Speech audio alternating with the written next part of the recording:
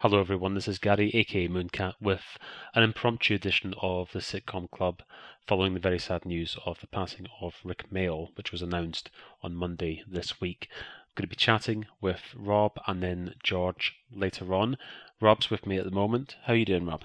Okay, fine, thank you, Gary. How are you? I'm okay, thanks. It always takes you back when someone's passing is announced before their time. And I was gobsmacked when I saw the news flash on my phone, and likewise, I presume that you would have just been, astonished when you heard this because 56 is absolutely no age at all. Yes. When I first saw it as breaking news, I really did feel numb that such a performer of many ages and at least for past 35 years, known for so many things, had suddenly died at such an age as 56. Now, in this show, we're going to talk about basically happier times. We're going to talk about all the wonderful memories that Rick Mayall has left us with his incredible body of work over the last sort of 35 or so years. And you and I are similar age, Rob, because I was born 77, you're born 78. We sort of grew up with, I suppose it's fair to say that we grew up at exactly the right time where we were able to appreciate both the traditional comics, I suppose you would say, and also the alternative comics, and not necessarily feel that we had to fall into either camp.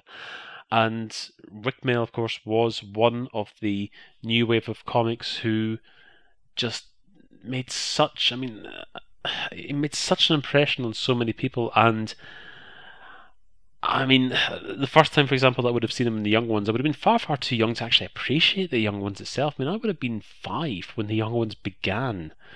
And so most of my exposure to the Young Ones would have been in repeats and videotapes and so on later on. And yeah, it was a strange set of circumstances where there I was as a very young kid watching the Young Ones and liking all the sort of the slapstick that was going on and all the sort of the outlandish bits and pieces, I suppose some of the bits you associate most with Lise Mayer's writing. And yet my father at the time was a mature student, and he told me that they all used to sit in the common room and watch the Young Ones, and of course they were getting on a completely different level because they could recognise the 4 of them for who they were as their sort of contemporaries at college and university. But when was the first time you would have seen the Young Ones? I would have thought it would have been about a similar sort of age, maybe the late 1980s when the videos started to come out of the Young Ones. I would say about 10 years old, not quite knowing what it was. I mean, I was brought into sort of Rick and Dade's work by my brother, who's a massive fan, of everything they've done. So seeing this new, different type of comedy was really, it was eye-opening for me. It was by new alternative comedians, but it had a sense of a traditional sitcom, it did. So I could understand it on both sort of levels, really. And from there, I've just followed his career ever since. I mean, he's done so much and such a breadth of work.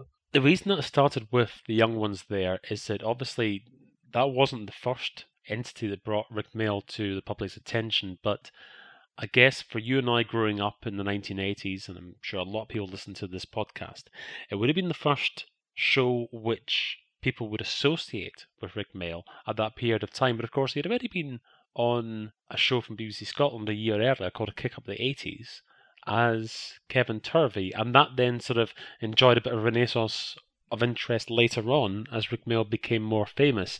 And just earlier on, I was listening to some of the Kevin Turvey sketches, which I presume you'll have had a chance to hear subsequently. I was listening to some of them from the early 1980s, and they're wonderful little monologues. They actually, I got the impression that they sort of reminded me a little bit of Adrian Mole. It was like a sort of It would have been like if Adrian Mole didn't have necessarily the sort of the pretensions in terms of like his poetry and his writing and so on. There was a lot of little sort of turns of phrase and how he sort of his relationship with other people and so on. It was quite reminiscent of that. It reminds me of Ronnie Colbert's monologues. Now, for those who don't know, that the two Ronnies were also produced by Paul Jackson, who later went on to produce the young ones. So there was this sort of similar sort of. It was like a sort of punk version of Ronnie Colbert's monologue, Kevin Turvey.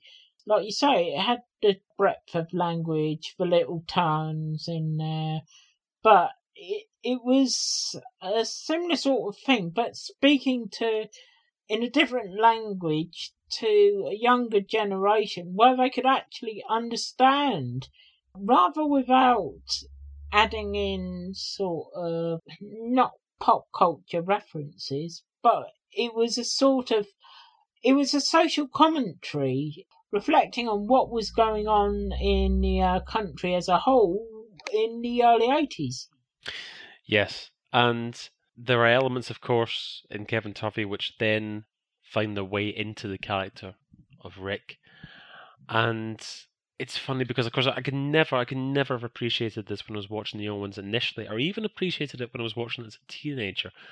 But later on, when I actually sort of followed my father's footsteps and became a mature student myself, I recognised so much of Rick, the character, in a lot of my fellow students. I mean, quite a lot of the people you sort of see associated with particular causes and so on, covered with the badges and sort of, yeah, it's more than just a caricature. I can imagine that in lesser hands, that role could have been played as a straightforward caricature, just sort of spouting, it's like slogans and occasionally the odd funny line and so on, and they would recognisably be that kind of right-on sort of crusading but also cowardly figure. But Rick Mayall just he turns it into a three-dimensional character. He actually turns him into a real person. Well, I mean, you can say really with Rick Mayall's characters, all the way from Kevin Turvey, it has got a sort of linear type of thing where Kevin Turvey turned into Rick, who turned into Richie Rich in Filthy Rich and Cat Flap, who then turned into Richard in Bottom. It's almost like all these characters were. It was almost like the three ages of one person. Or you could say brothers and cousins of the same family. But they have got the same sort of sense and feeling to them. Now, obviously, a lot of the tributes over the past couple of days have focused on the young ones and Bottom, because I guess they're the shows for which he's most remembered. But as you touched on there, Filthy Rich and Cat Flap is sort of the forgotten part of that trio, I guess you can say, because yeah, you do have a sort of evolutionary process going on there, and you've also got links with the earlier shows. You've got Nigel Planer in the second show, you've got Christopher Ryan in the third show, and so on.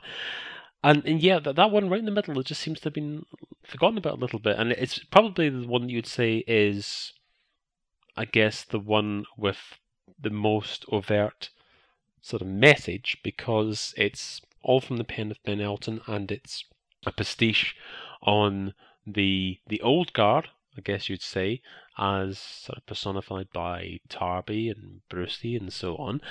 And yeah, there are elements of it now which seem a little bit dated because, of course, in a way, that sort of that battle has been fought over so many times, and the old guard went out of favour, and then sort of now they've sort of come back in, and now they're sort of revered again, and so on.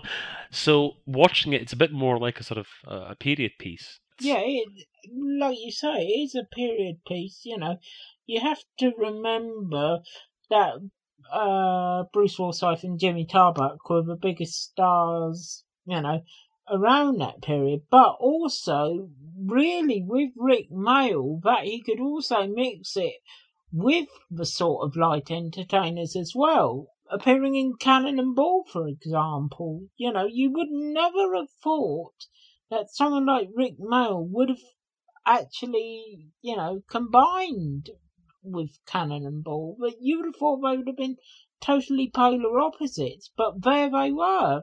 Yes, I'm glad you brought that up because that is an interesting little instance that, yeah, unless you were aware of that, you really wouldn't expect to see Rick Mayall suddenly appear in a show like Cannonball, and I suspect perhaps the in-betweener there was Paul Jackson again. Yeah, I was going to say, but obviously Paul Jackson also worked on Cannon and Ball as well when he went to a London Weekend Television. He wanted to bring in the sort of what we call alternative comedians into light entertainment. He wanted to form some sort of evolution to make sure that the alternative, would become the mainstream, as they have become. They are the mainstream performers now. Let me ask you about a couple of things which are lesser known. For example, Rick Mayall Presents, the show that he did for Granada in the mid-1990s.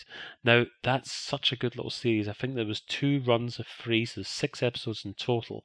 And that showed off Rick Mayall's incredible ability to take on different roles. It gave him sort of elbow room to show off his skills and to be able to take on some quite challenging roles. Particularly the one I'm thinking of is the one where he is the homeless man who's mistaken for a screenwriter, and that's it's quite dark in places, that episode, and it's also quite touching as well. In various other series, he would make guest appearances, say in Jonathan Creek and other series like that. It allowed him to do a breadth of work. If you're to ask anyone, his most famous work would be comedy, but he also had this serious drama edge to him as well. I mean, Rick Mayall Presents was, you could say that it was the revival of the sort of comedy drama. You had not seen that many performers actually appear in comedy drama for many, many years. You could have said it's maybe been at least 10 years or more, seeing a comedian attempt this. You'd had people like Dave Allen who had appeared in sort of straight drama.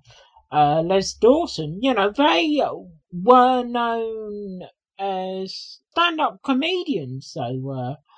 But Rick Mayall had the ability to be able to take you on the journey in one of his comedy dramas, and by the end, leave you emotionally drained. What are your memories of the other Marx and Gran Rick Mayall sitcom? Because, of course, everybody refers to the New Statesman, and New Statesman was obviously very, very successful and absolutely captured the zeitgeist at the time.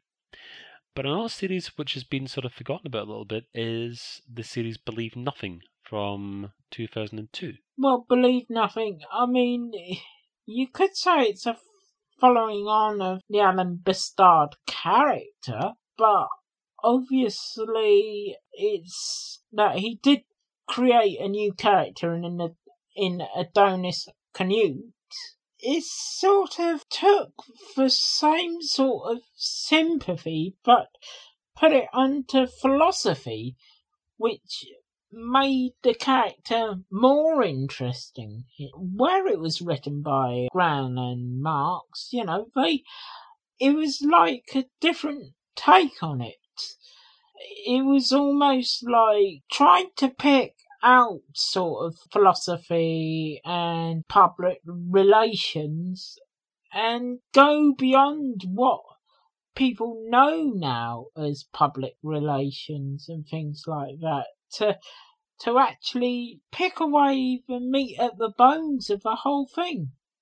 It's a really, really good little series, and it's worth tracking down. It did come out on DVD a few years back, and it is worth tracking down because again, it's just been sort of forgotten about a little bit, but it's there's some some really really good little moments in that, and it combines a little bit of the slapstick humor, which he was of course known for in Bottom, which we'll come to shortly, but also it had those sort of satirical elements as in New Statesman. Now, I suspect that you and I, the show that we most associate Rick Mayall with is Bottom.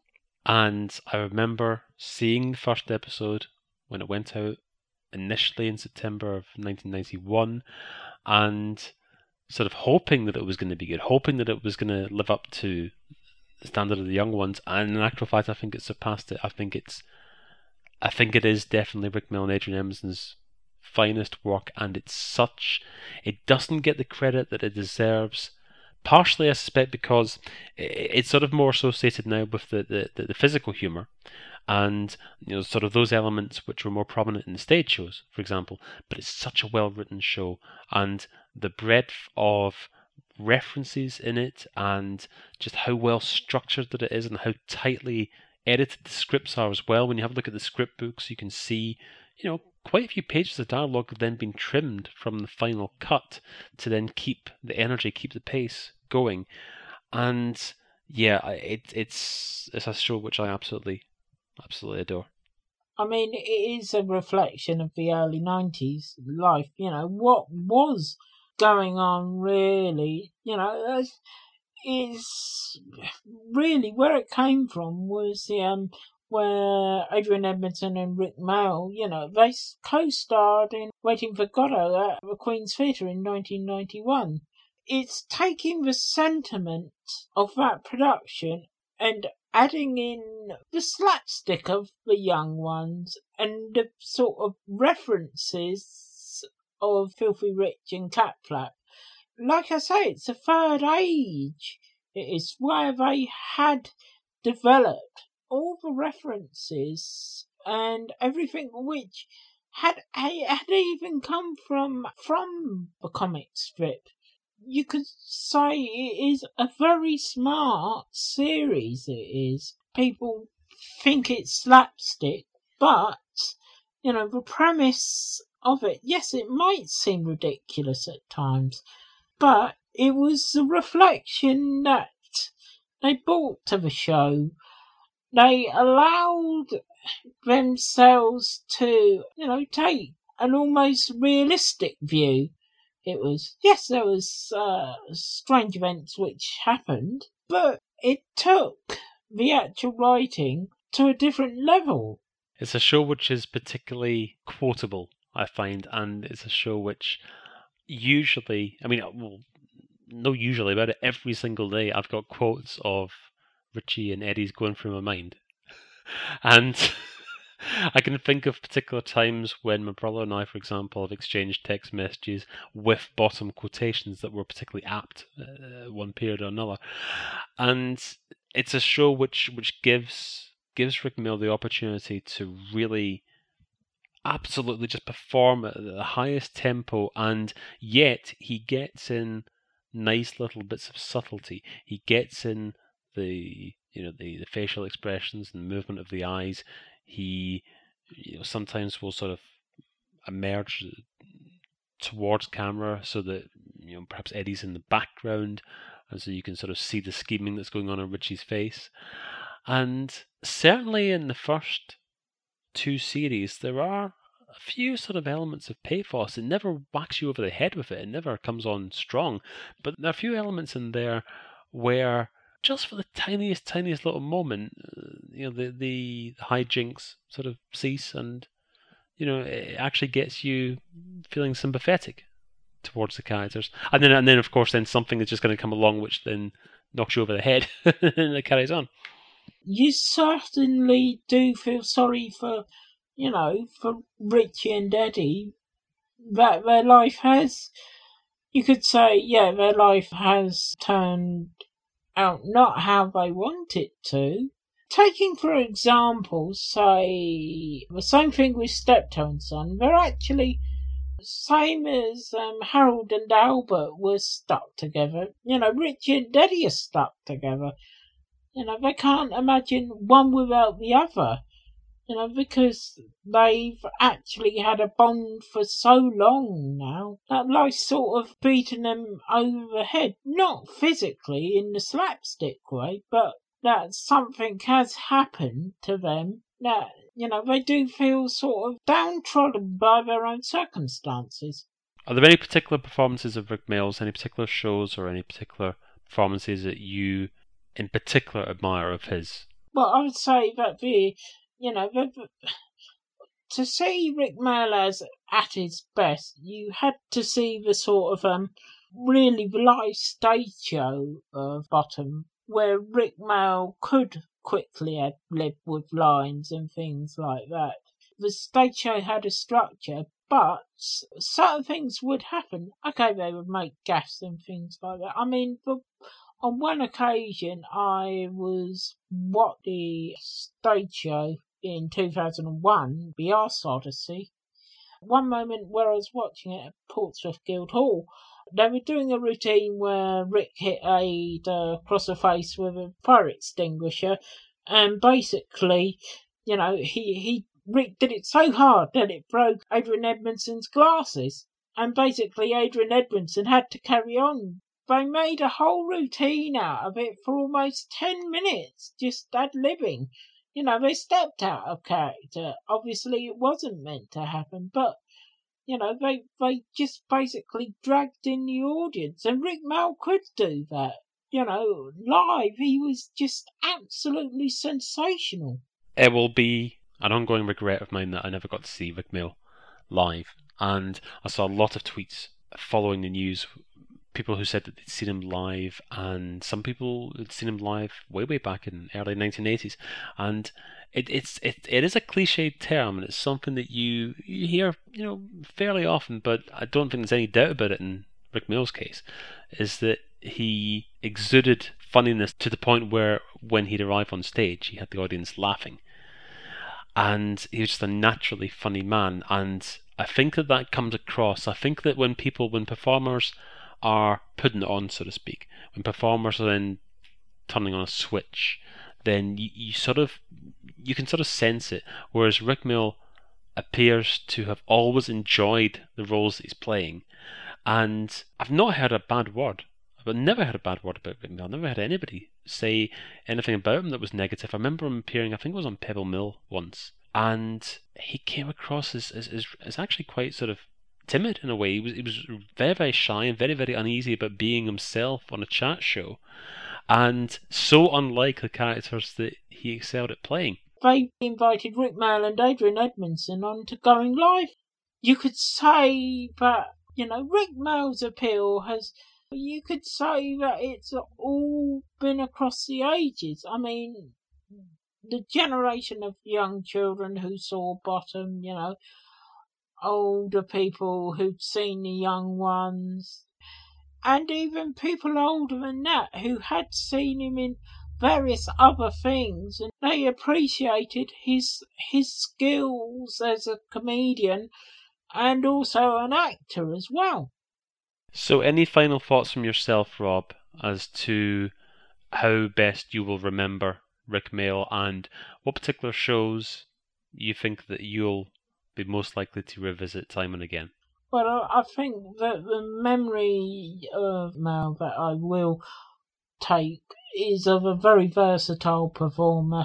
Rick Mayall Presents is the most ideal thing if you were going to watch something of to see his acting side. But the show which I mostly remember him for really is Filthy Rich and Cat Flap, for the way that he created the character Richie Rich, and he made it his own. You could believe that he was larger than life, but you did really believe that he was a real person. You could believe that this type of person, that he was playing would exist. Well, thank you, Rob, for sharing your thoughts with us. Now joined on the line by George Grimwood. Hello. Thank you very much indeed for joining us today, George. Now, let me ask yourself, first of all, as I just asked Rob, what are your particular memories? What are your first memories, first of all, of Rick Mayall? Where do I begin? I guess it begins, in many respects, with VHS copies of The Young Ones in the local library. Usually it would be 3 episodes on a BBC Video VHS, and not at an early age being entirely aware that there are anything but those episodes that feature on that VHS. But then again, and this is where it all ties in, it could have also been the grim tales that Rick narrated and sat on a chair with moving arms and so forth. Or it could have been when I was sneakily sitting there watching the first series of Bottom Air whilst my parents were in another room. Or it could have been The New Statesman when, after the end of Series 3, not being aware, of course, that it had actually been out for some time, hence watching it on VHS, that, as far as I was aware, as a young boy, that Alan Bastard had been shot dead. I wasn't aware that there was a Series 4 for some time. And I actually wrote a letter and sent it to, as far as I remember, his agency, going, Alan Bastard can't be dead, surely. I was quite young. But yeah, it really could be any of those times, to be honest. Well, of course, that was an inside job. Well, yes, we'll have to cover that in the near future for sure. Yeah. And I've just been talking with Rob there just now about some of the better known shows, obviously the sort of the triple pack, I suppose you would say, of The Young Ones, Filfrich and Catflap, Bottom.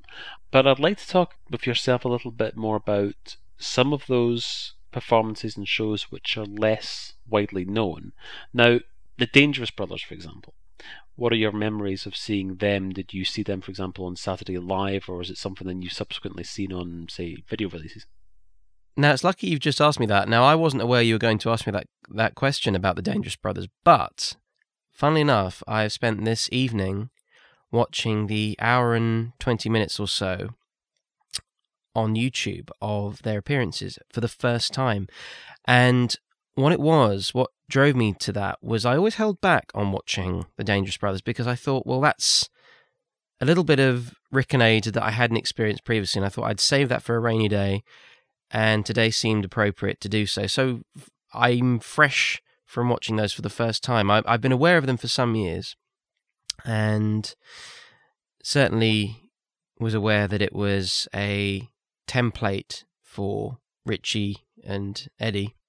It was a pleasure to see that, and having not experienced that previously. I haven't seen much of Saturday Live, apart from some Spitting Image clips, or specifically one where it was Chris Barry doing Ronald Reagan.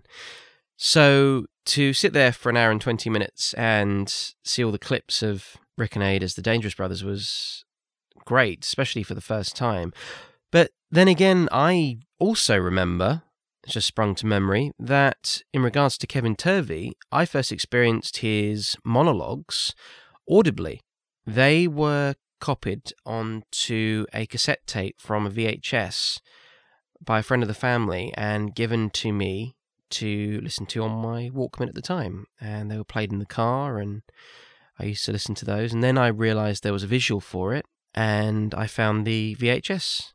It wasn't for a number of years after that until I discovered Green Door, and it was great to revisit those again. I remember it must have been early 90s, I would have thought, that they released Man Behind the Green Door on VHS, or at least the copy that I had. It was sort of a red cover. I've got it somewhere in my collection. There's such a body of work, and so many different parts of my comedy memory relate back in some shape or form to Rick Mayall, even in regards to George's Marvellous Medicine, Jack and Nori, and Rick Mayall Presents. I remember being quite unsettled by Rick Mayall Presents. I remember that there was an episode, I believe it was the Mickey Love one. Yes, yeah. And finding that quite hard to watch because it was, if I'm not mistaken, the rise and fall of a TV personality, more or less. Is that right? That's right. It's such a good episode that I remember writing an essay about that at the time. I think it was like an English course I was doing, and I watched that tape repeatedly. And yeah, he's that's such a good performance of his, because in one part he's got this sort of avuncular, outgoing persona that he has to project at all times. He's a sort of the Huey Green type figure. I mean, Huey Green himself is actually in the program and claims that Mayall has sort of patterned himself upon himself. And on one hand, he's got to keep up this persona in public, and yet everything's just crumbling around him. And he's also simultaneously trying to sort of bounce back from an earlier setback, and he manages to convey all that so well. It's a lovely piece of work, and I agree that it's also quite uncomfortable at times. Yeah, I remember being very unsettled by that, and I think very much in the same way with The New Statesman. Even discovering the second series was me being unsettled when he was shot. The third series was even more unsettling to discover when he was abandoned in Siberia. And believe it or not, I didn't realise that there was a special until further down the line, Who Shot Alan Bastard. I just thought the series reset itself. When I finally discovered Series 3 on VHS, I just thought, oh, what, they're just starting afresh? They're not explaining it. The special Who Shot Alan Bastard episode, I didn't see that for a very long time. I was going to ask you about the comic strip. Which of those in particular most caught your eye? Because, of course, that's again, it's such a varied selection. Fistful of Traveller's Checks definitely stands out for me, because aside from being very cinematic in many respects for a comedy special, it's also great to see the Western fantasy played out. I mean, I remember seeing the documentary behind the comic strip many years later, and there was a very telling moment where I believe it was French and Saunders saying how it was essentially boys living out their Wild West fantasies whilst being out in the desert filming that. And it was around that time as well that I started embracing the Western genre generally. And so I think that had an effect on me. I remember Dirty Movie as well, which... Yes! Yeah, it's one of the ones that it doesn't seem to get referenced a great deal. I mean, whenever you see comic strip spoken of in any kind of clip show, for example, then it's always going to be Five Go Mad in Dorset. That's the first one that's spoken about. And then you might get something like, for example, say later on, you might get something like Bad News. Well, no, I'll come to Bad News in a second, because that's one that's a particular favourite of mine. But Dirty Movie, yeah, it's such an odd piece, that as well. And again, everybody's got sort of scope to be perhaps more absurd than usual, and the way that Rick Mayall sort of conveys the overall sleaziness of that character, and just the little details, such as just rushing down the stairs and just waiting for the postman, and the whole way that he sort of his contortions when he's in the projection booth and so on. A great soundtrack accompanying that as well, if I'm not mistaken, that gives him the scope to be as sleazy as he likes. Bad News, I like Bad News Tour. More Bad News, definitely my favourite comic strip, and one which I genuinely must have seen a dozen times, and a number of times I've quoted that in conversations and so on, and just, I mean, probably the line that I've quoted most of all, no matter what the circumstances, it doesn't have to be relevant, is "Why can't you be Roger Daltrey?" And again, it's nice that he's got that role where he effectively gets to play two parts, because he gets to play the part that he's playing on stage, for which he's not really cut out, and of course then you get to see him behind the scenes, so to speak, in his sort of his home life and what have you. And little things like, for example, just little details like when he's sat there being interviewed and realises that his long-haired wig is just about to fall off, and just puts his hand up to stop it. Just little things like that. And when he's asked then by Jennifer Saunders, she says to him about his role in the band, and she says, so what are you doing now? And just the sudden look of fear in his face, where he attempts an answer quickly and then just stops and said, "Look, you said you weren't going to ask me that question." I love the mannerisms, especially the ones to camera that he does, both when it comes to mind in The Young Ones and Filthy Rich and Cat Flap, there's a few moments like that. There's one where he speaks to SPG in The Young Ones and does a bewildered look at the camera, and there's the same in Filthy Rich and Cat Flap, where I believe it's one of the two Johns goes, "How do you spell tits?" And then he just looks at the camera going, huh? I mean, also with Bottom, I remember distinctly watching, as it went out, very sneakily, the sex episode, which may have been the first episode. Is that right? The sex episode? Oh, you mean the one where they get the pheromone from the sex shop? Yes. I remember seeing that when it went out, and I remember feeling very naughty for having seen it as it was going out. I wasn't meant to have seen it when it was going out, and it wasn't until further down the line when my dad had gotten into the same humour, we kind of bonded over it. We went to see Bottom Live 2, and although it was playing at a couple of other places that we could have went to, it had to be Hammersmith that we went to see the show, because it was set in Hammersmith, and I just felt that if you're going to go and see Bottom anywhere, it has to be set. It has to be where it's set. So we went there, and I think my dad was a little bit overwhelmed, perhaps, at the amount of enthusiasm that people had towards the show. And I remember we bought the T-shirt, which I will be digging out in the next day or two, of Bottom Live. And I remember getting changed before the show, just sort of putting it over whatever I was wearing at the time, or swapping it from whatever I was wearing at the time. And I remember I must have been, I would say, about 12 years old. I could be wrong, but around that age. And I remember a adult walking past me going, "Now that's a Bottom fan." And I remember being touched by that at the time and thinking, oh, well, there you go.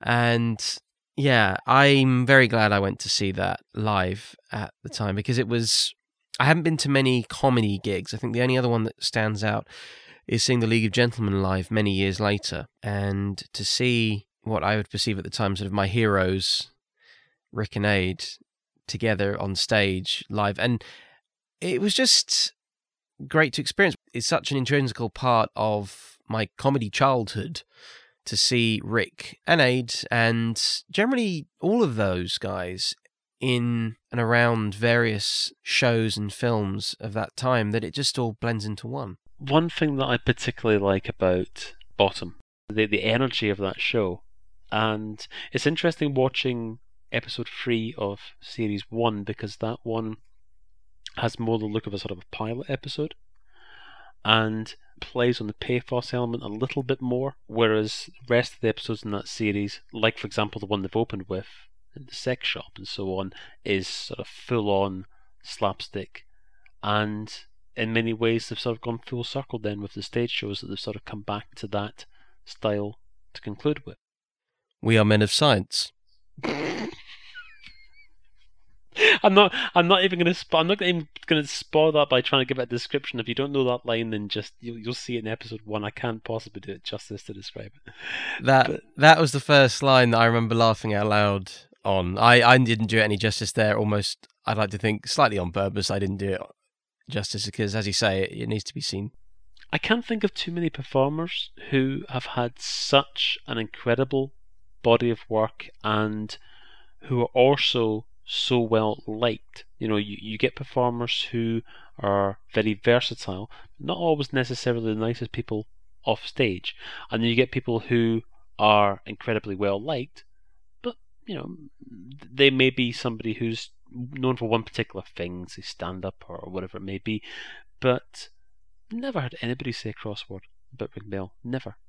Anybody who's ever met him, and I'd love to have met him, and I never did, unfortunately, but I've never heard anybody say anything other than he was just a lovely guy to be around, and he does. I think that, like I said to Rob earlier on, I think this comes across in his work, that he really enjoys his work, and he doesn't look like he's ever putting it on. He doesn't look like, oh, I'm going through the motions again. He looks like he absolutely is having a ball in those live Bottom shows. And he always has something to bring to the table, even in the quietest of moments. He can always do something to attract the audience's attention whilst something else might be slowing the pace. It's just this kind of element that he can always bring to the table of keeping the audience occupied even when something else is going on. He does it frequently in The New Statesman. He does it, I think, perhaps in Bottom it's not as noticeable because everything is always going on constantly. It's a very, as you say, fast-paced, quick on the draw show. The Young Ones, there's always something else that comes out at me when I watch episodes of The Young Ones. And much like many of those shows from the 80s that were released sort of on BBC Video, it wasn't really until the DVD era, many years later, that I discovered episodes of most of these shows that I wasn't aware of before. It was the same with Blackadder. And with that in mind, I didn't see a fair amount of the Flashheart Blackadder Goes Forth episode for some time until I saw them on DVD, because we had a recording that cut out halfway through, or started halfway through, I should say. It's not very often that you get a performer appear in, taking Blackadder 2 as the initial example, appearing in one episode of a sitcom and really not upstaging as in a bad way. I don't mean as in sort of stepping on people's toes or encroaching on people's lines or whatever, but just stealing the show to the point where one of the trending topics on Twitter today was Lord Flashheart, and that's a character that's appeared twice in a show which has, 24 episodes? Mm. And yeah, I mean, there's not very many examples you can think of where somebody's character has appeared twice in a long-running show over 4 series is seen as an integral part of that show. I personally would have loved to have seen Rick further down the line, maybe in a few years' time. I'd have loved to have seen him perhaps provide the unabridged audiobooks of George MacDonald Fraser's Flashman series. I think he would have been absolutely appropriate for that. And of course, that's who Flashheart was based on, for the most part.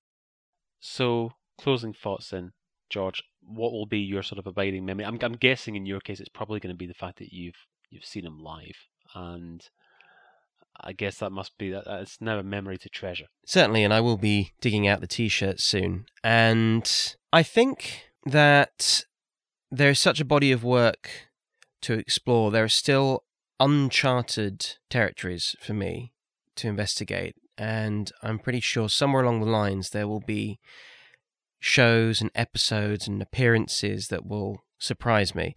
It was only in the last couple of years, as I said, that I discovered Filthy Rich and Cat Flap. And maybe it's because it's the freshest in my memory, perhaps, but that certainly stands out for me as a favourite.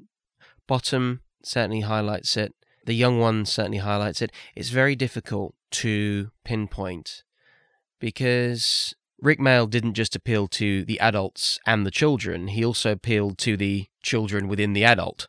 So if you're growing up with Rick as a kid, Grim Tales, Jackanory, or in your teenage years, Bottom, and rediscovering the Young Ones, and Drop Dead Fred perhaps, and everything, and then as an adult you go back on those and you discover more of those and you rewatch them, and suddenly more jokes make sense and it's still laugh out loud, then that's the sign for me of someone with a universal appeal. And with that in mind, Rick Mayall will always stand out for me as someone who, for the first 30 years of my life, has always made me laugh.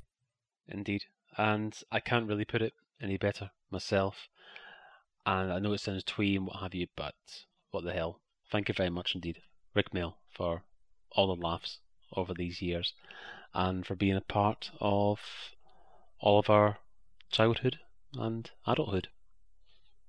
Thank you very much to yourself for listening, and we'll be with you again soon.